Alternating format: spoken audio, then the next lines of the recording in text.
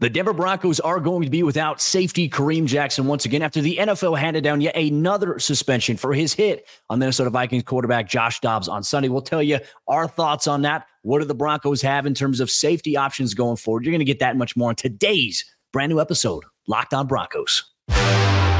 You are Locked On Broncos, your daily Denver Broncos podcast.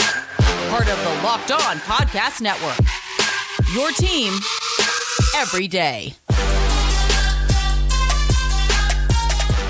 The Denver Broncos are going to have to figure out what they're going to do at safety with Kareem Jackson being suspended yet again by the National Football League. Welcome into a brand new episode of Locked On Broncos, your daily Denver Broncos podcast, part of the Locked On Podcast Network, your team every day. Thank you so much to everybody in Broncos country, including all the everydayers who make us your first listen of the day every single day. You can get this podcast for free on YouTube or wherever you get your podcast. We appreciate you so much. I'm Cody Rourke, Broncos reporter for Mile High Sports. Joined alongside, as always, by Sarah Bettinger, site expert, predominantlyorange.com. Download the Game Time app, create an account, and use code LOCKEDONNFL for $20 off your first purchase. Last-minute tickets, lowest price guaranteed. Sarah, here we are once again, just a couple weeks after the fact. The Broncos are going to be without Kareem Jackson as it stands as we're recording this for 4 games for his hit on Minnesota Vikings quarterback Josh Dobbs in Sunday's win. He is appealing it, so we'll see if that gets reduced from 4 to 2 or maybe 4 to 3. We'll see where things are at here. But the Broncos now in a tough position in terms of their safety depth here. I mean, I think we should definitely start off by maybe sharing our thoughts on the subject matter. There's going to be a bunch of people that hate what I have to say. To be honest with you, I really don't care. But aside from that, I want to start things off. I want to hear how you feel about the whole entire situation. Obviously for Kareem, this happened literally 3 plays in his first game back. Yeah, if people are going to hate what you have to say, Cody, I can only imagine what they're going to think about what I have to say. And maybe not. Maybe you'll resonate with what I have to say. But for those that are watching on YouTube, I just want to give a little physical demonstration about something here. I'm going to try to hit my microphone here with my shoulder, Cody. I want you to watch what happens here. You see where my head kind of went forward first before my shoulder did. Just kind of a natural thing. You jerk your shoulder one way. Now imagine you run a 4.5 40-yard dash or faster. Imagine you are trying to stop a ball carrier on 3rd and 1 in an NFL game. None of us can really imagine that unless you're a former NFL player watching this podcast or listening to this podcast right now. And the reason for that is because we've never been in that situation. Now, I've been called everything under the sun, Cody, in terms of being a homer, wearing orange-colored glasses, drinking the orange Kool-Aid. Listen, I've been frustrated just as much as anybody about Kareem Jackson and the way that he's played in terms of being a little too reckless at times or maybe not playing as clean at times as we should.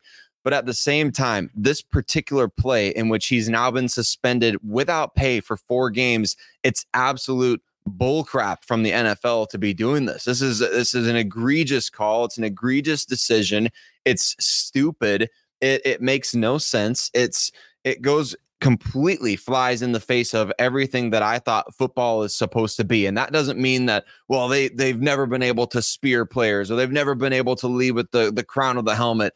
I don't think Kareem Jackson is out there trying to spear Joshua Dobbs. I think he's out there trying to stop a runner from getting a 3rd and 1 conversion in a game that matters so much. And so to me, this isn't dirty. We saw Alex Singleton with a play similar later in the game where he honestly probably got a bit more of a scary hit on Alexander Mattison late in the game with Singleton.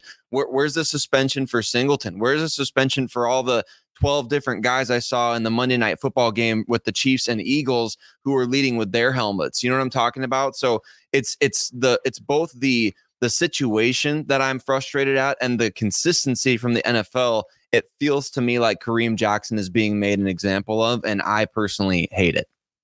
I agree with you there. And look, I think you make a great point. The thing, and you're hearing it from people that have never played football, oh, he's leading with his head.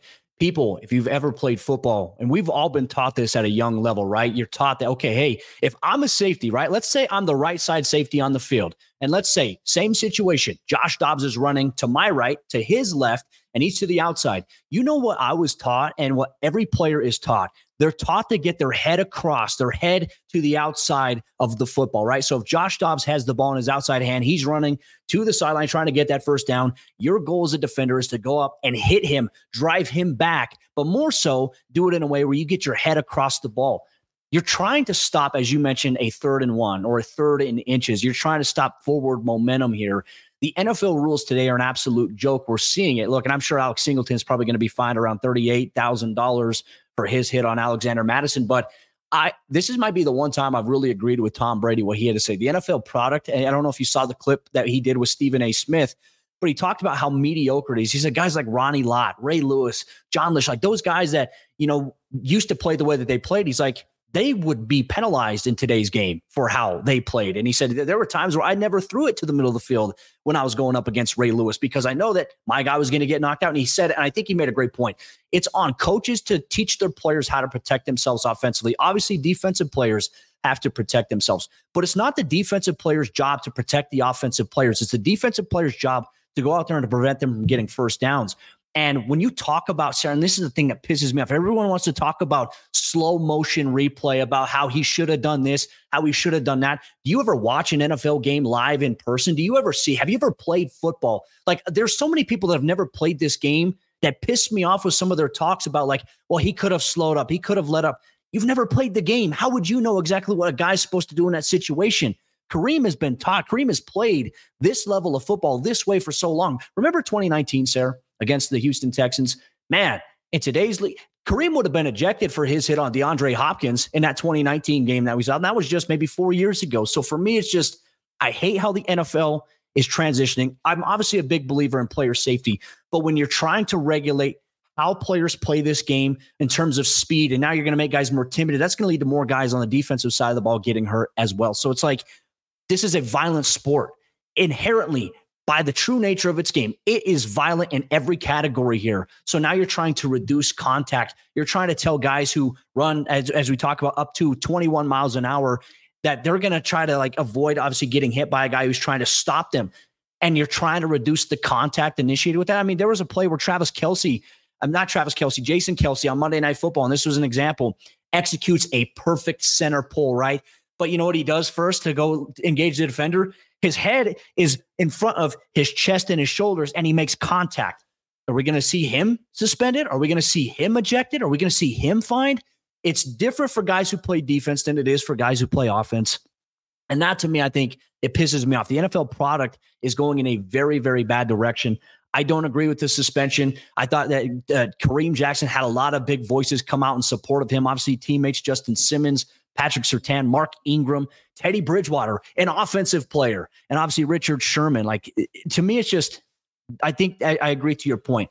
They're trying to make an example out of Kareem Jackson. It's unfortunate he's in year 14 at this point. Look, I wouldn't even be surprised if Kareem retires after this year because they're trying to take the way that he's always played the game out of it.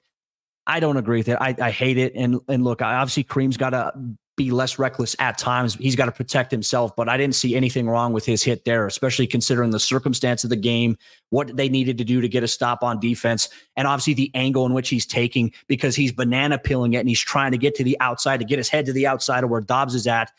It's not his fault. Like, it's a football hit. So for me, there's going to be people that disagree. They're going to be in the comments. They're going to be on Twitter, puffing their chest out. I don't agree with you. You don't have to agree with me. I think it's stupid. And that's just my opinion. And you're entitled to your opinion as well, folks that may disagree with me.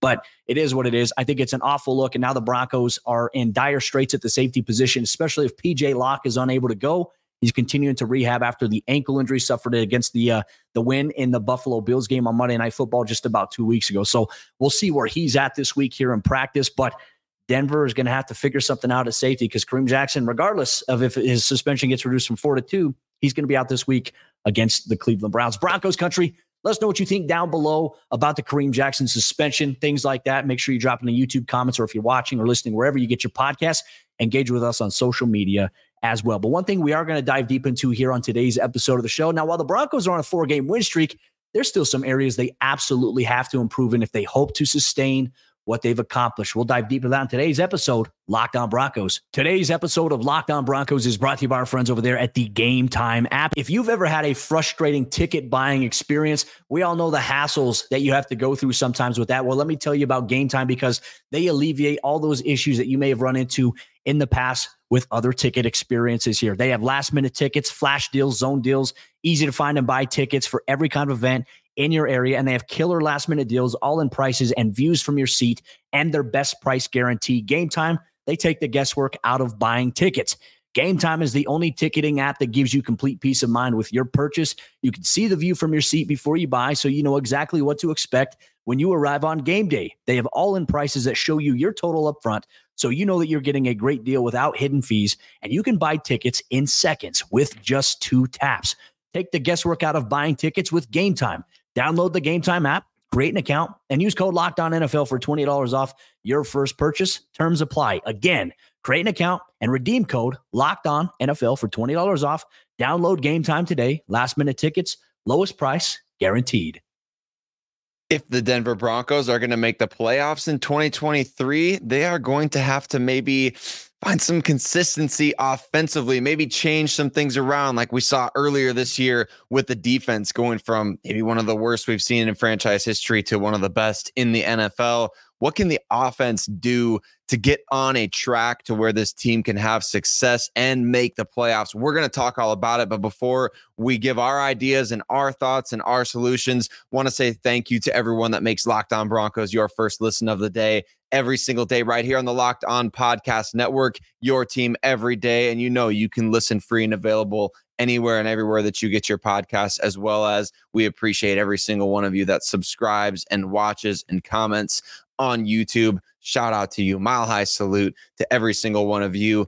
Talking solutions for this Denver Broncos offense. Obviously, Kareem Jackson news is big, but also the Denver Broncos offense. They haven't been capitalizing off of these turnovers the defense has been generating for them, quite like everyone would hope. Of course, 4-0 in the last 4 games, not complaining too much, but at the same time, got 7 games left. A lot of big time games against AFC opponents upcoming. Cody, what do the Broncos need to do offensively to really be a viable threat to make the playoffs and maybe even make some noise if they get there? I think this has to be the biggest thing, right? And look, and this criticism that we're about to bring is basically based on the premise of, hey, if Denver wants to make it into the playoffs and if they get in there, here's what they need to do, right? I think the passing game has to evolve just beyond wide receivers and running backs. Look, it's been working, right? And I think Russell Wilson has done a great job of taking what the defense is giving him, but they need an added wrinkle into the receiving game. And we didn't quite see that a little bit in the first half towards the end there with Adam Troutman. He had a couple of catches for some big plays, for 2 chain movers for a first down. That was nice to see. But Denver has to somehow incorporate the tight end into the passing game a little bit more than just running backs and wide receivers. And they can also, I think, vary up the route tree a little bit. So much of what we've seen, and I think the Minnesota, I almost said Miami Dolphins because Brian Flores was there, but the Minnesota Vikings defense, with how they played and all the aggressive looks that they showed as often as they did and how much pressure they sent, I mean, there was no ability to set up the play action game. There was no ability to do a 5-step or 7-step drop for Russ. Like, he didn't have the time to be able to do those things. That's where you have to really get the quick passing game going. But there's also the tough thing about that because, okay, hey, if the 2 linebackers are walked up and they're showing blitz and you go to do the quick pass and then all of a sudden they drop into these hook windows, it's like, oh, shoot, where do you go? Like, it's decisive and it forces you as a quarterback to have to think, sometimes overthink. And I think that's where Sean Payton, I think his game plan was trying to protect the offense as much as they can. But Denver has to be, I think, more consistent, and they have to be better passing the football. And that's nothing on Russell Wilson. That's just the design of the offense, the scheme, and the structure. You can't just rely on the run game because teams, I think, going forward, Sarah, I think teams are going to sell out to stop the run and force the Broncos to beat them through the air, which, look, Russell Wilson in 2 weeks has done it. 3 weeks, actually, has done that against the Chiefs, the Bills, and now the Vikings. But that we know Cleveland's going to be a tough test there. They're going to sell out to stop the run, and they're going to try to get after Russ in the passing game. I think the passing attack has to be better, more polished going forward. And even Sean Payton agrees. He said to us on his conference call, he was asked a question about, how do you make sure the guy's attitude stays, upright, even on a 4-game win streak? And he's like, well, if you look at the tape, it's bad. There's a lot of reasons to be focused here. So that gives me some optimism that, hey, they're not satisfied with it. They're just like, okay, hey, we won 4 games in a row. We're going to keep doing the status quo. But yeah, Denver has to improve, in my opinion, in the passing game in terms of the overall operation structure and the system of it. Now, in your opinion, what is something you feel like the Broncos offense absolutely has to do better to sustain the success that they've had here going forward?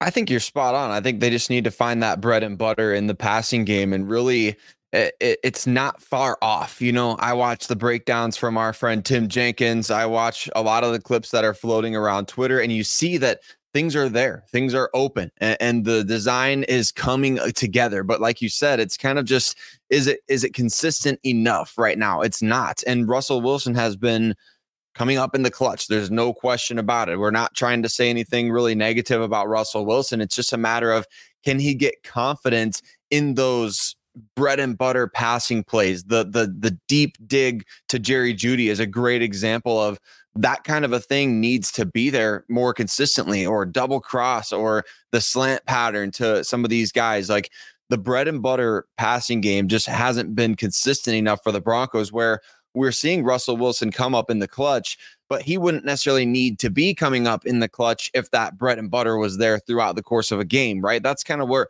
that's the catch-22 right now is, yeah, we love seeing the plays being made late in the games. Let's go make some plays before that. After you get an interception that takes you down inside the 10-yard line, let's turn that into 7 points instead of 3. Or you get a fumble on the, your own side of the field. Let's turn that into 7 points instead of 3.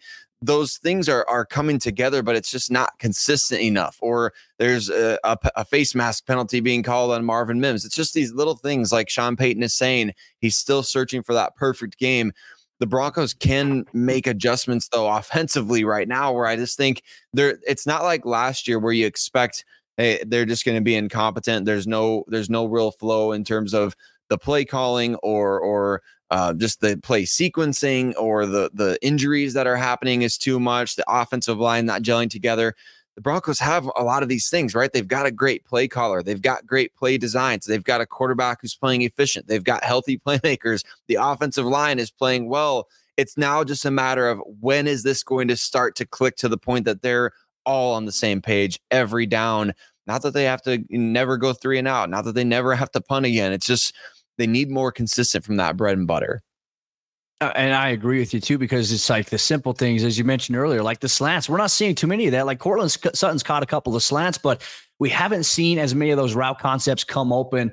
And I know a lot of what they do, they run it out of stack formations, they run it out of bunch, and they can set those up. But I think timing is a big part of it as well. And I'm very curious to see how Johnny Morton, obviously the Broncos, they value him. Obviously, it was a big part of the Detroit Lions' success last year. But ideally, Sarah, you want to get this stuff kind of figured out this week against Cleveland, a very tough defense. It has good players in the secondary, obviously a good front seven, including Myles Garrett, including former Broncos friend Shelby Harris, good linebackers that flow, and obviously a former play caller in Joe Woods, who's got these guys playing at a high level right now. The bigger question here, Sarah, you want to get this thing going now, right? I don't think you want to try to find yourself in a position to where you're trying to figure out how to get your offense going more consistently when you have a 3-game road trip against 2 very good teams. When we talk about the Detroit Lions, the Houston Texans, and, a team that could be good at any moment, but they're going through a Jekyll and Hyde phase with the Los Angeles Chargers. In my opinion, you got to figure it out sooner rather than later, especially as you've got this momentum now. Denver's got to ride with it, and we'll see if they can do that here on the offensive side of the ball. Now, while we've addressed the offensive struggles, some things they can do better, there's some areas that the Broncos defense can improve on that will help them going forward if they hope to make the playoffs. We'll dive deep into that on today's episode, Locked On Broncos. Today's Locked On Broncos is brought to you by our friends over there at Prize Picks. And folks, as you know, at Prize Picks, they're daily fantasy sports done right. They're the largest DFS platform in all of North America. They're the easiest and most exciting way to play DFS because it's just you against the numbers. Prize Picks is the most fun that I've had, winning up to 25 times my money this football season. You just select 2 or more players, you pick more or less on their projected stats, and then you place your entry. With the basketball season here, you can now pick combo projections across football and basketball from the Specials League. It's a league created specifically for combo projections that include 2 or more players from different sports or leagues. For example, Stephen Curry and Travis Kelce had a 10.5 combo of 3-pointers made plus receptions. And on top of that, Prize Picks even offers a reboot policy so that your entries stay in play even if one of your players gets injured. For football and basketball games, if you have a player who exits the game in the first half and does not return in the second, that player is rebooted. Prize Picks is the only daily fantasy sports platform with an injury insurance policy. They also offer Apple Pay, which makes it easy for quick withdrawals and deposits and an enormous selection of players and stat types. That's what makes Prize Picks the #1 daily fantasy sports app. So make sure you check it out today. Go to prizepicks.com/LockedOnNFL and use code LockedOnNFL for a first deposit match up to $100. Once again, go to prizepicks.com/LockedOnNFL and use code LockedOnNFL for a first deposit match up to $100 today. As we jump into the fourth quarter on today's episode of Locked On Broncos, real quick, want to say thank you so much to everybody for tuning in and making us your first listen of the day every single day here in Broncos Country. Make sure you interact with other members of Broncos Country. If you're watching on YouTube or if you're listening wherever you get your podcast, get involved in the conversation at Cody Work NFL, at Sarah Bettinger, at Locked On Broncos.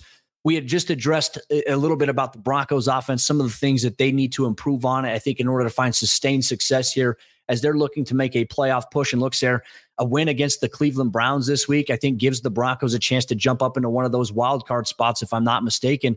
There's a lot riding on it. And also, if a couple of other teams lose this weekend, Denver could jump up there. So I'm very curious to see how everything plays out.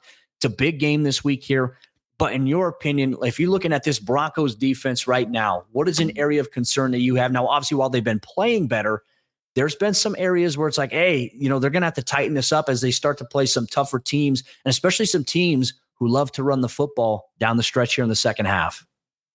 And it starts with this Cleveland Browns team, doesn't it? They love to run the ball, maybe out of necessity, but also even when everyone's healthy, I think they love to run the ball. So you're going to have to be the aggressor and win at the line of scrimmage more frequently if you want to keep winning games. Like, the Broncos' run defense was not good against Buffalo. It was obviously, as you highlighted in the postgame, Cody, it was not good against the Vikings. I think they gave up their season average per game in the first quarter or something like that. So it's not good. And the run defense has to be better. And the primary reason for that is not because you want to see the defense pitching a perfect shutout. It's because when you stop the run, you force other teams into the Broncos' strength, which is their pass defense, their pass rush, their defensive backfield, making plays. If you force the ball into the opposing quarterback's hands consistently and you don't give them that balance offensively, you are setting your defense up to be the one that dictates the pace of the game. And that's simply put. It's not necessarily about, well, the Broncos, they have really good stats right now everywhere except the run defense, so they need to fix that leaky valve or whatever it is. No, it's about filtering things to your defense's strength, which is rushing the quarterback and playing that pass defense where, man, the defensive backfield, they are cooking these days, Cody, and we know that. But what needs to happen? Does it need to be personnel change? Does it need to be I don't know, more of the 4-3 looks that we saw a couple weeks ago? I mean, what do you think needs to happen here? If it's, is it benching somebody? Is it promoting somebody from practice squad? I think there's options, but not a ton available. It seems like the Broncos do need to do something different now, though, because it's been a consistent problem. No, and I'm not sure exactly what the problem is. Why, obviously, like in 2 games, Denver's given up too many rushing yards, too many big explosive plays, too many big runs that have leaked through. Like, there's times where Denver, I think, had Madison or another Vikings runner stopped, and all of a sudden he scampers off, gets skinny, finds another hole. I felt like at times I was watching, I felt like some guys over pursued. Maybe it was just the scheme as well, because we all know that Kevin O'Connell scheme, it comes from the predecessor where, the Broncos struggled against the Miami Dolphins. They struggled against the New York Jets, a same type of offensive scheme, which Denver historically this season against the run, they have struggled with. Now, here in a couple weeks, they're going to be playing the Detroit Lions, who run a very, very powerful run scheme. They're going to have to get these issues adjusted. I don't think it's a personnel thing here, Sarah. I think it's more of a scheme issue. And look, we asked Broncos head coach Sean Payton the other day in his conference call his thoughts on the run defense there. And this is what he had to say to us. He said more so along the lines, he said the pandemic of obviously like the run defensive struggles that they had has passed. Like for them, I think it's just more so gap integrity. It's just execution and maybe just over pursuing at times. So it's correctable. I don't think it's necessarily a personnel thing, but I wouldn't be opposed to seeing some more 4-3 looks. Like if you're playing against a team that is going to run the football, that's their primary bread and butter. I mean, this might be the best week to do it. Obviously there's Dorian Thompson-Robinson. He's a rookie quarterback, Sarah, and you can get away with it against a guy like him. Can you get away with it, against a team like the Detroit Lions? I'm not sure, because while they can run the ball really well with Gibbs and everybody else that they have legitimate receiving options there for Jared Goff here in a couple weeks you're going to have to run into. So it's about finding balance, I think, getting back to what was working, because Denver did a really good job, in my opinion, against the Chiefs. They did a good job against the Green Bay Packers and Aaron Jones. So why is it that they're now struggling here in the last couple of games? I'm going to be very curious to see what they decide to do this week. You have to adjust to that. But I think maybe a promising sign, Sarah, a development that has stood out to me about this team and about this defense, while they have struggled against the Bills in the run game and obviously the Vikings here, when they needed to get stops, they did, especially like down the stretch in crucial moments. But I'll use one of the points you use consistently here. How about you just don't put yourself in that situation to where you have to step up late in that game and you do it early on, to where you're maybe not in that situation when crunch time is on the line. But I do think a promising development out of it is that the Broncos defense, they've proven to be clutch in crunch time situations here. So that's good. So if they can shore some of these things up, I think a lot of the issues we have seen will maybe dissipate a little bit, but they'll need to, especially if they're going to make a playoff run here in the second half. Yeah, they absolutely will. And what have we said for the entirety of this season? Like, what we thought the identity of this team was going to be is really trying to establish control at the line of scrimmage on both sides of the ball. I mean, the Broncos don't exactly have the best defensive line in the game. With all due respect to some of the dogs they do have up on that defensive line, it's not the best on paper in the league. So you've got to do everything in your power to establish yourself as the aggressor in every situation. You cannot let an offensive line on the other side of the field start to think that they've got the upper hand or that they can do whatever they want against you. Because when that starts to happen, now the running back behind them is getting more confident. And now the quarterback is more confident because he feels like I'm not going to get rushed because these guys don't know what we're doing. It all starts with the Broncos being the ones that we've seen. I mean, some great stuff from DJ Jones, Mike Purcell, Zach Allen. We need more now from Matt Henningsen and Jonathan Harris, or if the Broncos got to call up PJ Mustipher, I don't know what it is. You need more from all of those guys out there, more consistency. And so it's, once again, just like with the offensive side, it's a matter of getting to this level of competence or consistency before it becomes a thing where you're like, all right, we're running out of possessions, or we're running out of chances, or we need to force a big turnover now. You don't let yourself get into those positions. Be the one to go up early. Be the one to make that stop on 3rd and 3, or you know what I'm saying there. So I think that's where the Broncos need to get to in terms of where this defensive line hasn't consistently been and where they need to be if this team is going to make the playoffs.